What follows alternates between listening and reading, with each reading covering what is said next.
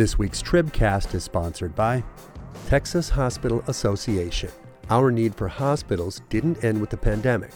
Join the Texas Hospital Association in supporting hospitals and Texas health. Find out more at tha.org. And Lone Star College is celebrating 50 years of providing high-quality, affordable education that helps lead students to academic and career success. Find out more at lonestar.edu.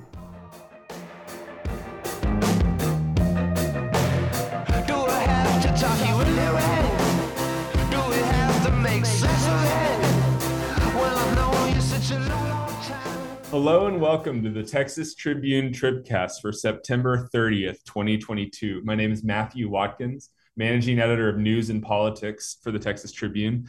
This week, we are going to talk about our Attorney General, Ken Paxton.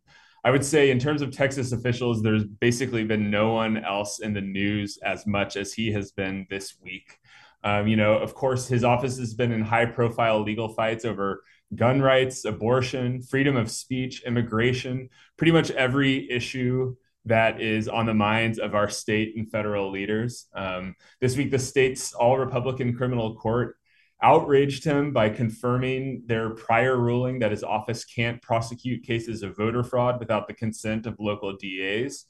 And in what has been a pretty entertaining back and forth this week, he was also accused of fleeing his home in a Chevy truck driven by his wife, State Senator Angela Paxton, in order to avoid being served in a federal lawsuit involving nonprofit funds that help women obtain abortions. Then, as we were getting ready to record this podcast, a couple hours before we gathered here to talk, there was a bombshell Associated Press story highlighting dysfunction in his office. Among the revelations in that story, news that high turnover in the AG's human trafficking unit helped contribute to a case being prosecuted by his office falling apart and allowing 6 people who had been accused of being involved in a scheme to force teenage girls to exchange, quote, I'm quoting here, exchange sexual contact for crystal meth. Those 6 suspects are now free. A prosecutor said he quit after being told to withhold evidence in a murder case. And a senior staffer was fired after showing images of child pornography during a work presentation. Oh, and, I should also mention he remains under felony indictment for securities fraud. And he, continues to be the whistleblower lawsuit that prompted an FBI investigation in which top members of his staff quit and accused him of bribery. Okay, I think that's it, at least for the setup. Joining us this week to talk about that are the author of that great Associated Press story, Jake Bleiberg. Hey, Jake, thank you for joining us. Hey, excited to be here. Long-time listener, first-time caller. All right, excellent. And Steve Vladeck, a professor who studies the federal courts at the University of Texas Law School, CNN contributor, frequent writer about the Attorney General's office, and author of the book, The Shadow Docket on the U.S. Supreme Court. Hey, Steve. Hey, thanks for having me.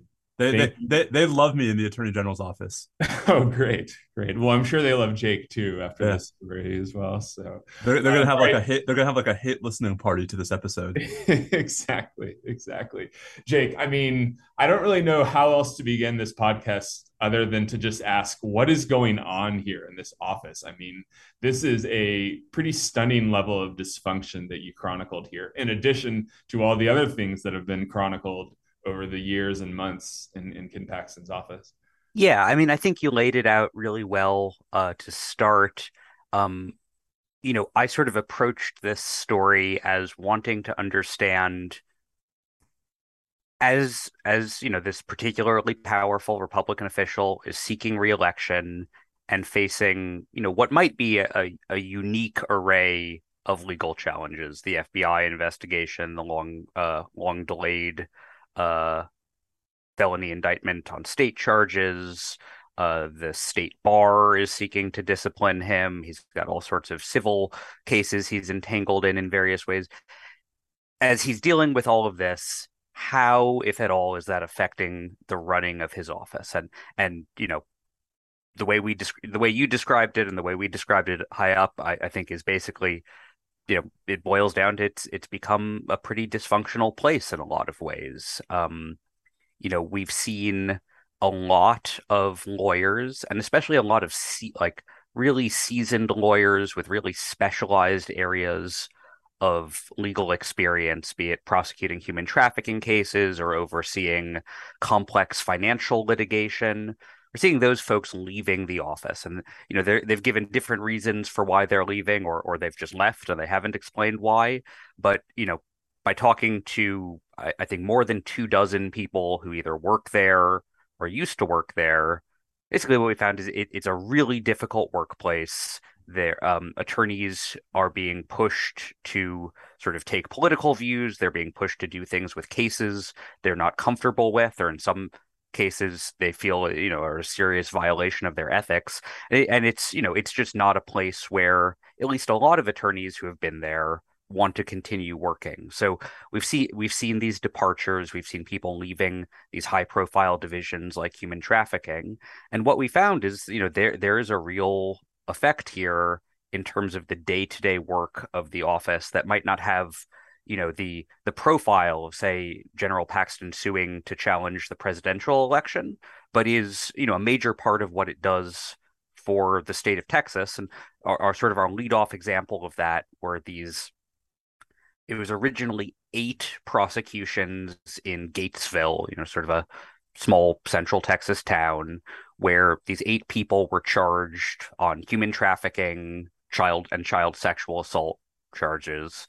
And just this month, September 13th, the AG's office moved to dismiss those cases, sort of to the utter outrage of the Republican district attorney who handles cases in Coryell County. And what they said in dismissing them is there were a few where they said someone had recanted, and there were 4 where they said we can't find the victim, who is, I guess, also a witness in the cases. And I think that for the Republican DA there, that just really spoke to how functional this office was. I think what he told me is it's just sort of unbelievable that they can't find the victim in a pretty important series of cases that they brought to indictment just a year ago.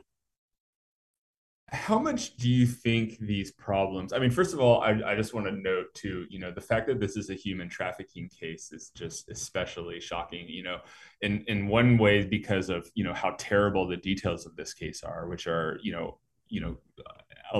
horrific, and it's something you would want to be prosecuted, but also because that this is such a focus of Paxton and other kind of top Republicans in this state. Human trafficking is something that the Republican leadership has talked about and raised concern about for years, and really tried to prioritize. For it to have fallen apart and for that particular office to be in disarray is especially shocking. And part of the thing that you cited here was high turnover in that office, right? I mean, the number was 40 to 50%, right? Yeah, so the vacancies as of August were 40%. So 40% of jobs in that division that there's funding for were empty as of August. We couldn't say for sure what the turnover rate or the loss rate had been in that division, just for some complicated administrative reasons that affected the data. But we could look at other sort of similar divisions, the criminal prosecution division, over the last 2 years. So from before Paxton's 8 top deputies reporting him to the FBI to present, that division, which handles all sorts of other criminal cases where the AG's office comes in to help local prosecutors, that division's lost a quarter of its assistant attorneys general, pardon me. And then, the financial litigation and charitable trusts division, which is a complicated name, but basically handles complex financial and white collar cases, civil and criminal, for the AG's office. That actually lost more than half of its sort of line lawyers over that period of time.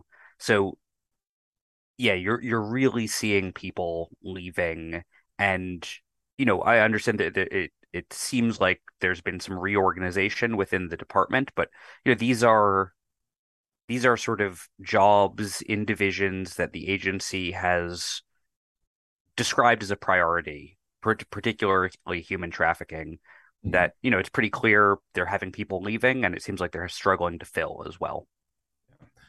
How much of this do you think is due to the turnover that came with the whistleblowers who left that office? I mean, the it's been some time now, but we saw, really the top aides to Ken Paxton leave. And then, of course, him having to hire replacements to those aides while he's, in litigation against people who used to work for him. But additionally, with job applicants knowing that his prior top aides have accused him of crimes. Do you get the sense that that's affecting the ability to hire the talent that's needed to run that office? Yeah, I think it's definitely, and I can say this because I've spoken to people, it's definitely affecting the desire of people who did work there to continue. I think we described these departures in the story as a bit of an aftershock from the eight people who went to the FBI and then all either left or were fired. I think that, those allegations have had a real effect on, the confidence staff have in the administration of their office. And then I also think that some of the people who have been brought in after that in sort of top roles under General Paxton have been very controversial within the office, and maybe have sort of pushed politics that General Paxton is very open about having, but pushed them within the office to a degree that made staff uncomfortable there. We had a couple examples in the story, but maybe the sort of flashiest one was the office held 2 different screenings for staff of the Dinesh D'Souza movie, 2000 Mules, which is sort of this basically false account of how the 2020 election was stolen. And that's of course, General Paxton went to court and sued, to challenge the outcome of that case. But it's for lawyers who were working in the office, who were just trying to, go about, I guess, the criminal cases they were set to prosecute, or the litigation they were supposed to be doing for Texas agencies. They weren't necessarily comfortable with those politics being sort of pushed down on them, in addition to out to the general public. Yeah. I, of course, left out the state bar, disciplinary action that he faces for attempting to, overturn the results of the 2020 elections. That didn't even make my list there. Steve, I'm curious your thoughts on this, because I've always kind of viewed the AG's office with interest, because Paxton has frequently had these kind of weird cases, sometimes beyond weird. I mean, felony indictment goes beyond the case of weird, but even just the fleeing the process server this week. There was that thing right when he took office about him, taking the $1,000 pin from the tray at the Collin County Courthouse. And, there's always these kind of stories of him getting in trouble or having issues and things like that. But I've at the same time viewed his office as very effective in some ways as well. And especially in, fighting against the Biden agenda and pushing conservative causes in federal court. I mean, am I wrong about that? Does the dysfunction not advance to the kind of highest profile things that Ken Paxton is doing here? I mean, I think the dysfunction does extend to the highest profile things. I think the question is whether it's contributing to it or actually ironically antithetical to it. I mean, is it possible, for example, that Ken Paxton would be even more effective if he was less idiosyncratic? Right? Because, one of the things, it's worth stressing, I mean, there are a lot of people and there are a lot of institutions that are enabling this behavior. And what I mean by that is, we've talked before, I wrote this brief about how the Attorney General's office has been able to manipulate sort of where you file lawsuits in Texas, so that Paxton can not just pick friendly courts, but friendly judges. right? I mean, there's a reason why of the lawsuits Texas keeps filing against the Biden administration, so many of them are being filed in Victoria and Amarillo and Lubbock, and not Austin or Houston or Dallas or El Paso or San Antonio or even anywhere near the border. Mm-hmm. And part of that, Matt, is because it's not just Paxton. It's the fact that like the court system is currently set up in ways that anyone in that position, I think, could really take advantage.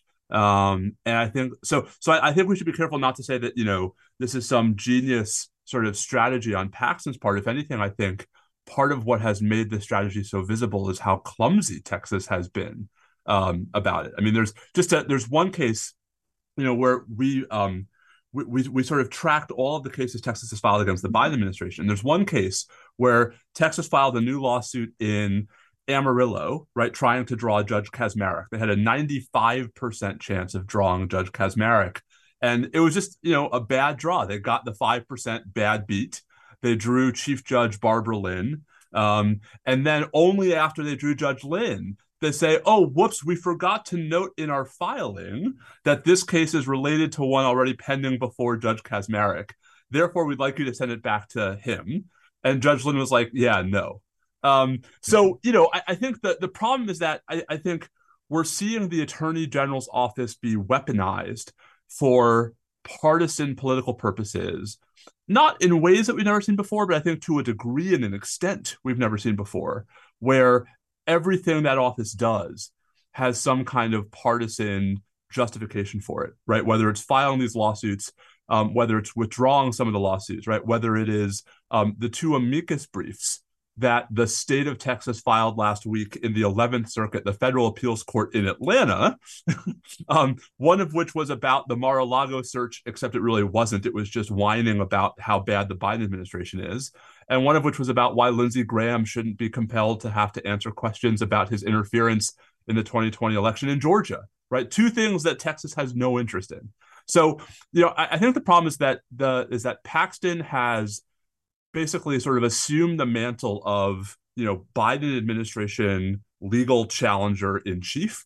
And, you know, I think it's a fair question that even his supporters should be asking. And this might also be related to some of the tension in the office. Is that really an effective use of the remarkable powers and resources that the Attorney General's office has? I mean, is that really what we want the Attorney General to be doing, is going around and trying to cause trouble for the Biden administration, as opposed to doing what's in the best interest of the people of our state? You know, if I can jump in there, because I would have loved to speak with General Paxton for the story we put out. I didn't get the opportunity to do that. If he or his staff are listening, I'd still love to speak with them. But, you know, I tried to talk with some supporters of General Paxton to try to, you know, get a sense of how people feel about the way he's using this office. And, you know, obviously it's not representative of everyone. But one of the things I heard from some Republicans I talked to is, the answer to your question is yes. Like, you know, they are really excited to see a Texas Attorney General sort of, you know, duking it out with the Democratic administration in the White House. And, you know, it seems that the, you know, sort of rush to court on contentious issues. And you, I mean, Steve, you're much better positioned to me than to speak to the legal merit of them, but it seems like politically they may be pretty effective for him. Yeah, I mean, no, Jake, I don't doubt that that's right, and I don't doubt that that's why he's doing it. I guess what I'm saying is, you know, would that it weren't so, right? That we ought to be in a time when we actually think that the Attorney General of Texas's principal obligation is to the people of Texas, and not to the Republican Party nationally. Right. I mean, I guess another way of putting this is I would ask the same people, you know, whether they would complain if the Attorney General of California were to do this to a Republican president, right? Or if the Attorney General of Vermont were to do this to a Republican president. And I'm sure the answer, Jake, is yes. Right. Because we have this, you know, in our federalist system, we have this sense that it shouldn't be up to states to be the principal arbiters and the principal challengers of federal policy. So, you know, I guess I understand that it scores political points, and I understand that that's why they're doing it. I think it is unfortunate both that it does score those points and that there are enough people who think that justifies all of the downsides. It justifies, right, the things that aren't being done by the Attorney General of Texas. It justifies the sense that office is basically simply an arm for wielding partisan political power and not for dispensing justice. Right. I mean, I don't know how you can look at that office right now with the perception that it actually treats Republicans and Democrats equally.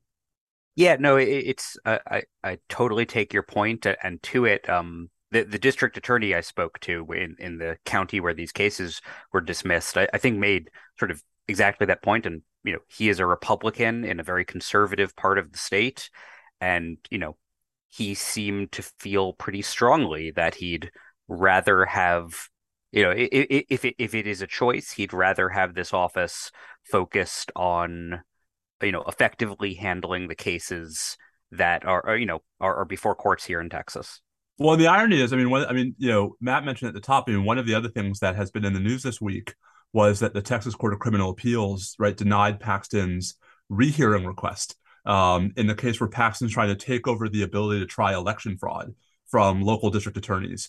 And, Jake, this to me dovetails with that very point, which is, the attorney general is spending all of his time on things other than the cases he already has the power to prosecute, right? He's spending time in the 11th Circuit in Atlanta. He's spending time in the Supreme Court trying to challenge the 2020 election, right? He's spending time, filing all these cases against the Biden administration.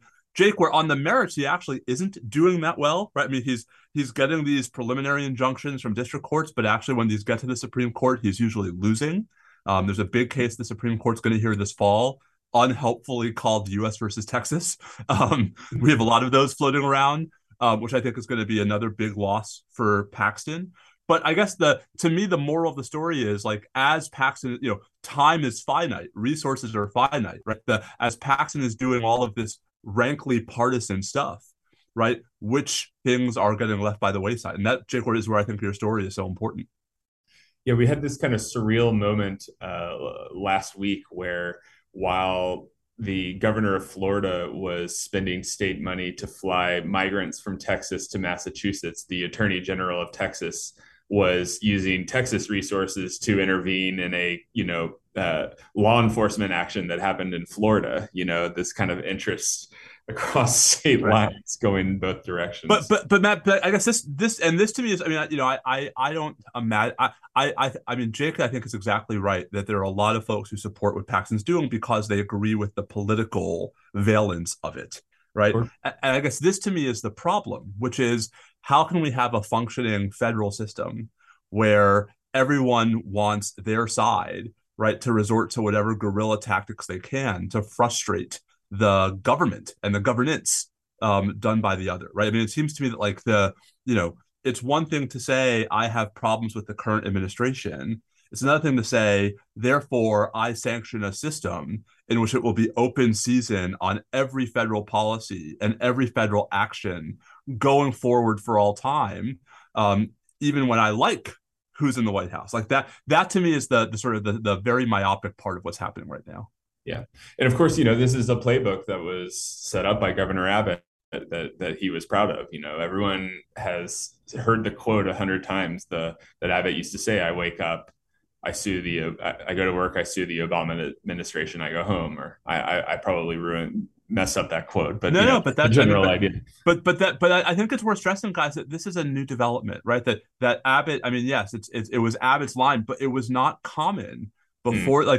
If you look back at the George W. Bush administration, if you look back at the Bill Clinton administration, two very different, right, two-term presidencies, you did not see this kind of behavior by either red state attorneys general during the Clinton years or blue state attorneys general during the Bush years. And I think, in that respect, this is a symptom of a much larger disease in our politics and in our legal discourse, which is now, lawsuits are just the continuation of political fights. And courts are just another place to resolve political disputes. And I think that cheapens what the courts are doing. I think that devalues the other responsibilities that both the Texas Constitution and the legislature have invested in the attorney general. And I think it's also completely unsustainable in the long term because, guys, there are 49 other states.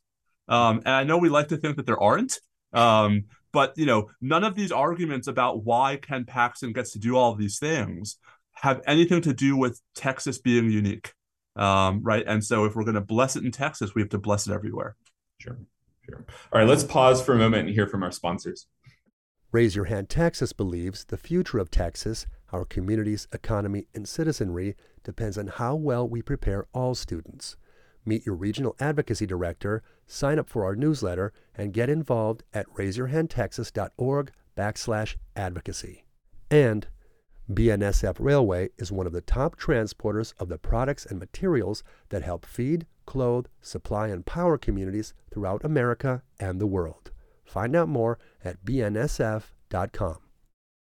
Okay, so Steve, you mentioned before the break that this strategy of kind of picking judges or trying to kind of manipulate things to pick judges is part of the Ken Paxton strategy here. And this was a fascinating bit of reading that I took a look at. And you had the chart at the bottom, and I believe you can correct me on the stats here, but I believe of the 20 cases that you cited in which Paxton was suing the Biden administration, there were a few kind of exceptions that you left out of the analysis, but 19 of those managed to get before judges who were appointed by Republican presidents. Give us a little bit more of an explanation of how he's able to do this.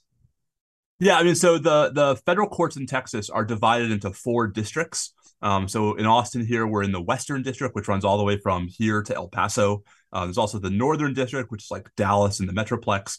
The Eastern District, which is basically sort of Beaumont and the northeast parts of Texas, and the Southern District, which is basically Houston down to the border. And the basic gist of this is normally when you file a lawsuit in federal court, you file in a district court. A district court has a whole bunch of judges, and the lawsuit is randomly assigned to one of the judges in that district. Texas, partly because we're so big, has a tradition of dividing the districts into divisions, where you actually have subdivided districts. And in many of these divisions, there's only one judge. So if I file a lawsuit in Waco, for example, I have 100% chance of having that lawsuit assigned to Judge Alan Albright. If I file a lawsuit in Victoria, I have 100% chance of having that lawsuit assigned to Judge Drew Tipton, right? So much for random assignment of judges.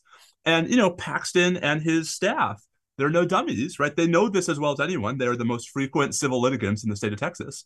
And so they take advantage of this to file lawsuits against the federal government, which can be sued anywhere, unlike private parties. And instead of suing in Austin, which is where the Attorney General's office is, instead of suing like down by the border in any of these immigration cases, right? All these lawsuits are being brought in divisions where they have very high odds of either drawing a Republican appointed judge in general or a particular judge specifically. Mm-hmm. And so the sort of, the only reason why they ended up not getting all 20 is because of that one case where they hit the 5% draw in Amarillo. But, the basic gist is this is actually something, it's not illegal, right? But it looks really shady.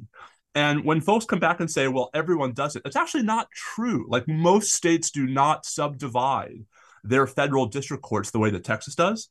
So just to take one sort of obvious blue state example, when California sued the Trump administration, California would bring that lawsuit in San Francisco, in the northern district of California, where there are 18 judges.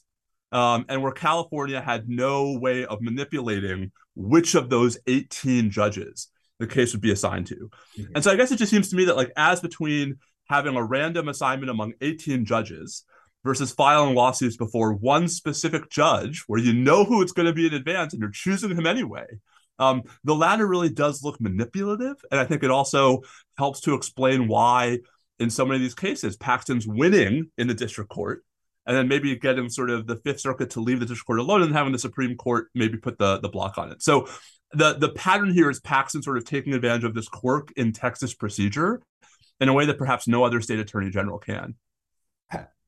How much does this kind of set up a clear pathway to the Supreme Court when you want to get there? I mean, because it is not lost on me that, the recourse when you disagree with a district court judge is to go to the Fifth Circuit in Texas, which is, of course, a very political, I mean, a very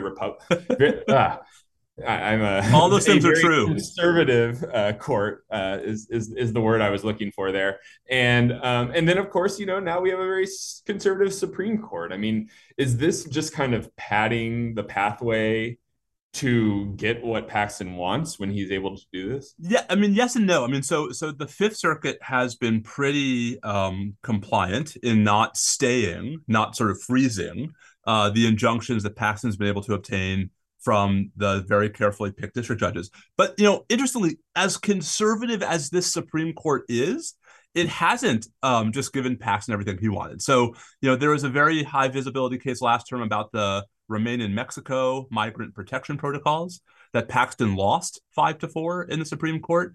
The case that the court's going to hear this fall about the immigration enforcement priorities, I think there's a good bet he's going to lose that case in the Supreme Court. So I think the problem is that Paxton gets these short-term wins because he gets the injunction from a district court he handpicked.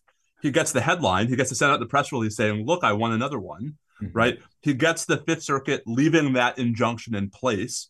And then months or years later, when the Supreme Court finally rules against him, he's moved on, the public has moved on, and there's nowhere near the same kind of counter media campaign about how look at all this money and time and energy Paxton wasted on what was ultimately a losing effort.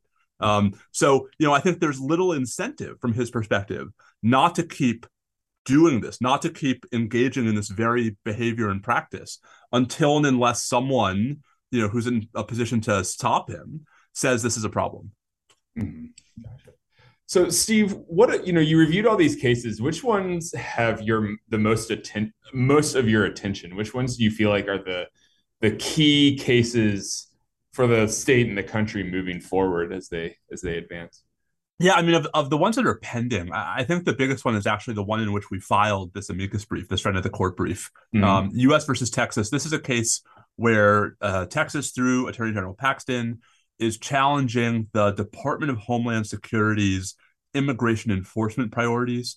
There are over 11 million undocumented immigrants in the country. The federal government doesn't have the capacity to remove all of them at once.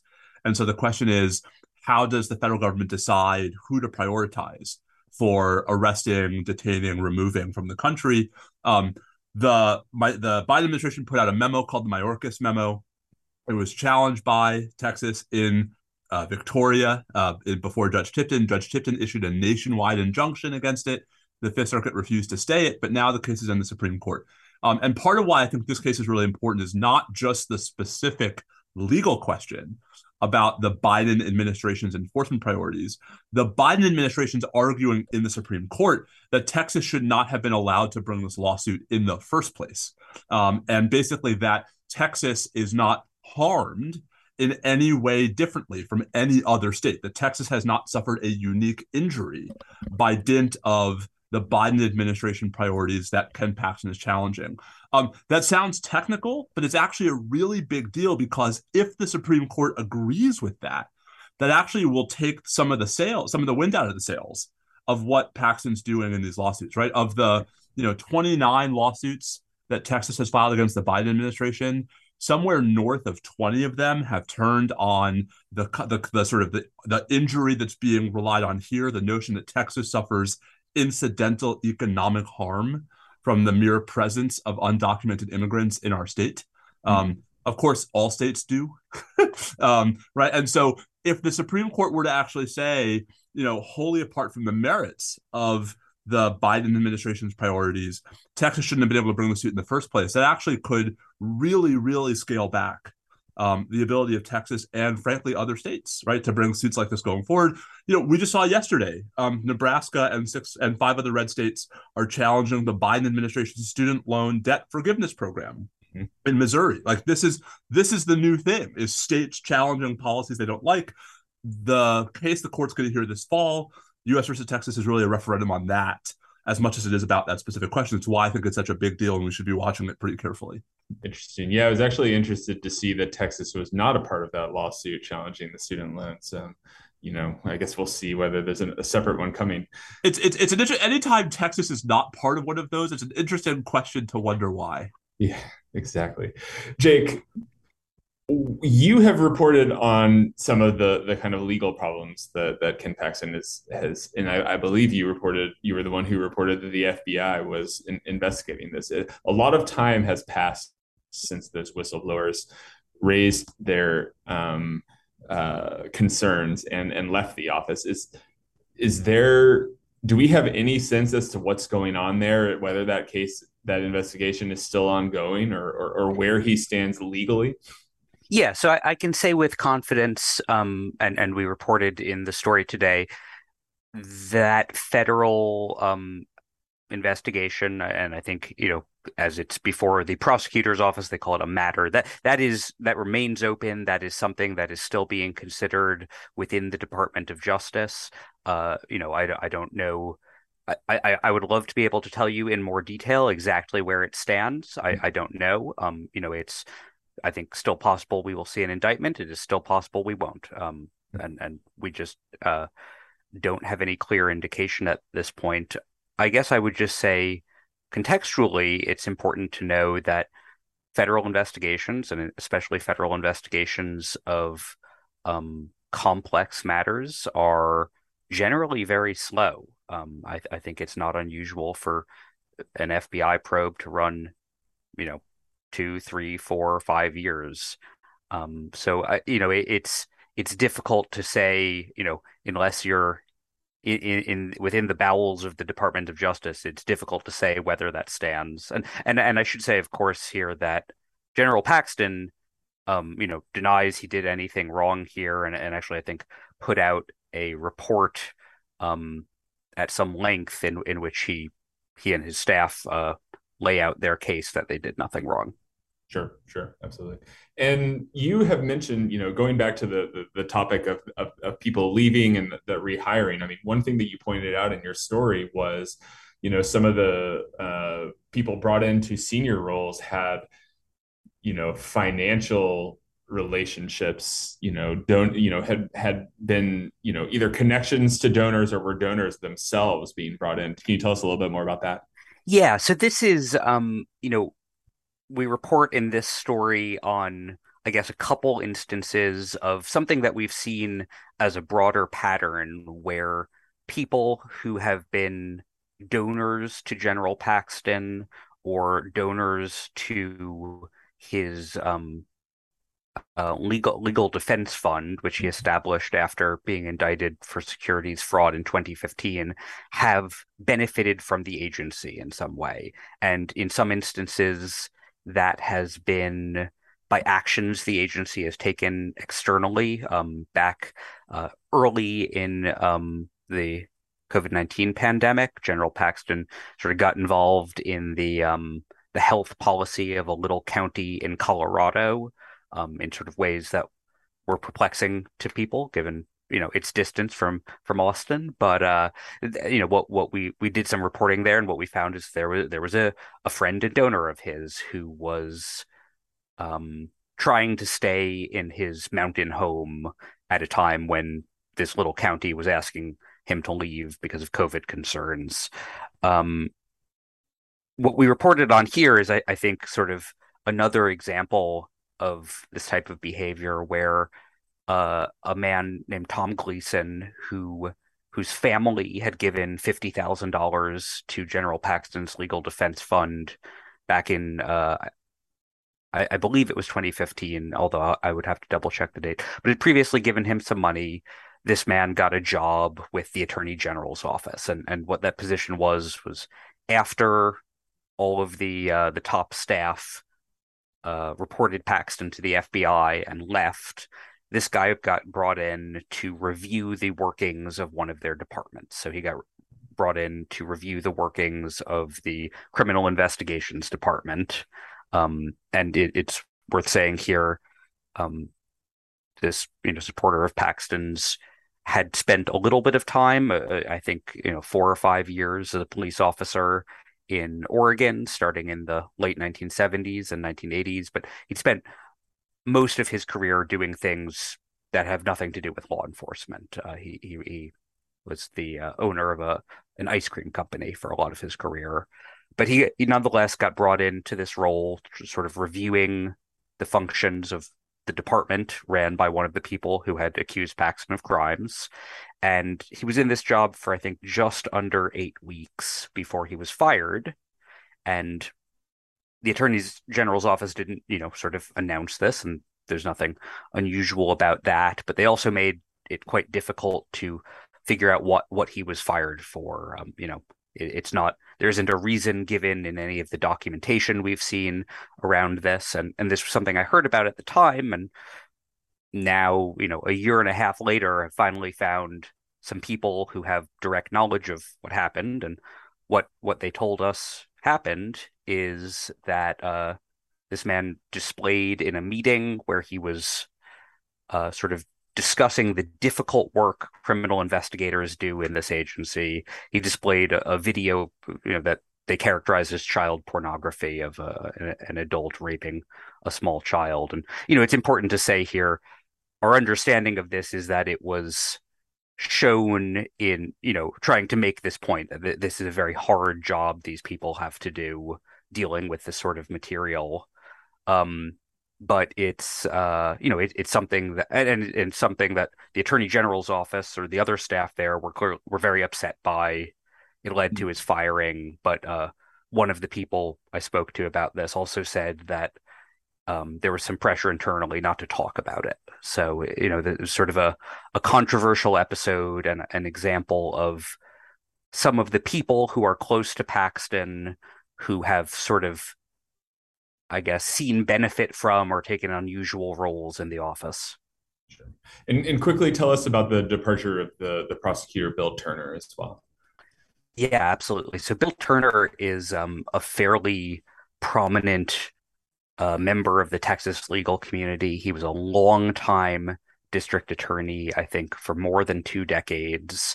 And after retiring, as an elected Democratic district attorney, he went and he worked for the Republican Attorney General's office in a way that I think, at one point was very common. That this is sort of a legal office that is doing serious legal work, in his case, criminal prosecutions, and doesn't really feel, a partisan valence. But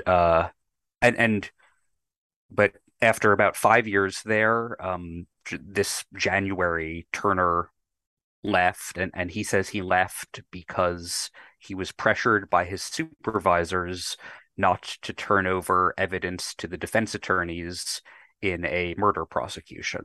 And he wouldn't go into a lot of detail about that because basically he says there's another related matter that talking about it in depth could affect. But he was really concerned about this, felt it was a serious breach of his prosecutorial ethics. And maybe Steve, I don't know if you want to talk a little bit more about that. This is your area of expertise, but I think that that's something that to him as a prosecutor was really alarming.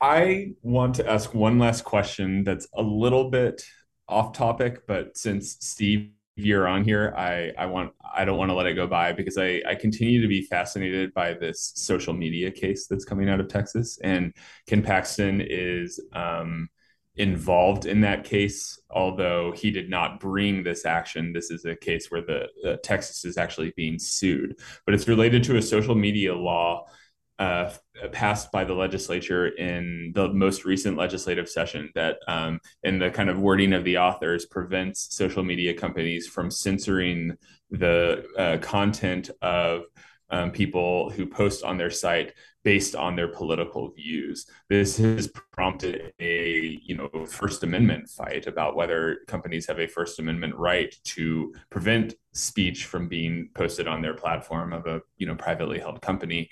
And most recently, we saw action from the Fifth Circuit, which kind of upheld the law or allowed the law to go into effect, drawing a lot of frustration from opponents of the law, including kind of the big tech industry that was opposing it.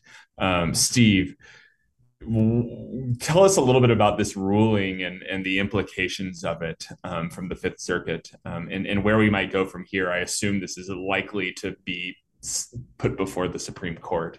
Yeah, I mean, I think that it's about as likely as you ever see with a lower court decision. So, yeah, I mean, Texas's social media content moderation law, it's all about this claim of censorship. Although what it really does, right, is it basically tells private media companies what they can't do with offensive content on their sites. Basically, it would say, hey, Twitter, Facebook, you can't actually suspend these accounts. You can't take down these offensive images. So the critical sort of added piece of this is there's a very similar law in Florida. We keep talking about this sort of the parallels between Florida and Texas. Florida passed a very similar law that was actually blocked by the Federal Appeals Court in Atlanta, back to the 11th Circuit. So the Texas law was also blocked by a district judge here in Austin. The Fifth Circuit earlier this summer, without any explanation, issued a stay of that injunction that would have put the Texas law HB 20 into effect. Then the tech groups went to the Supreme Court, and the Supreme Court, by a 5-4 vote, put the injunction back into place, vacated the Fifth Circuit stay, basically a pretty good sign that there are 5 justices who are going to strike down the Texas law if and when they need to. The panel in this case, undeterred by a 2-1 vote, went ahead and said, we still think that the law is constitutional. We still think the injunction should be reversed. And so this case is definitely going back to the Supreme Court. There's a head-on circuit split, right? The 11th Circuit struck down Florida's law. The Fifth Circuit upheld Texas's law. The Supreme Court has already weighed in on Texas's law. And frankly, I think it's likely that Texas is going to lose this case in the Supreme Court, that, the court is going to side with the 11th Circuit's view, which is that these private companies, even though they're very important, are not government actors, right? They're not required to provide, to protect our First Amendment rights. We don't have First Amendment rights against Twitter and Facebook any more than we do against HEB, right? And I think that's where this is going, but it's another example of Texas pushing the envelope. Because, even though I suspect the Supreme Court's going to ultimately strike down Texas's law, I also suspect there will be several, if not 4, dissents that, endorse a pretty radical view of the ability of states to regulate private businesses when it comes to speech that the states don't want the private businesses to be able to disfavor. And frankly, I mean, from my perspective, that sort of flips the First Amendment on its head. The sort of being okay with the state telling a private company what speech it must tolerate and facilitate seems deeply antithetical to how we think about the relationship between government and private industry. But I think it's yet another example of how Texas is the leading edge of the wave of a whole bunch of new legal theories that may not be accepted, but that would be pretty remarkable if they were. Yeah, and that just goes to show it's another example of how important this office is and the impact, not just on the lives of Texans, but on Americans as a whole. But that's about all the time we have this week to talk about it. Thank you, Steve and Jake, for joining us. Thank you to our producer, Justin. And thank you to our sponsors, the Texas Hospital Association, the Lone Star College, Raise Your Hand Texas, and BNSF Railway. We'll talk to y'all next week.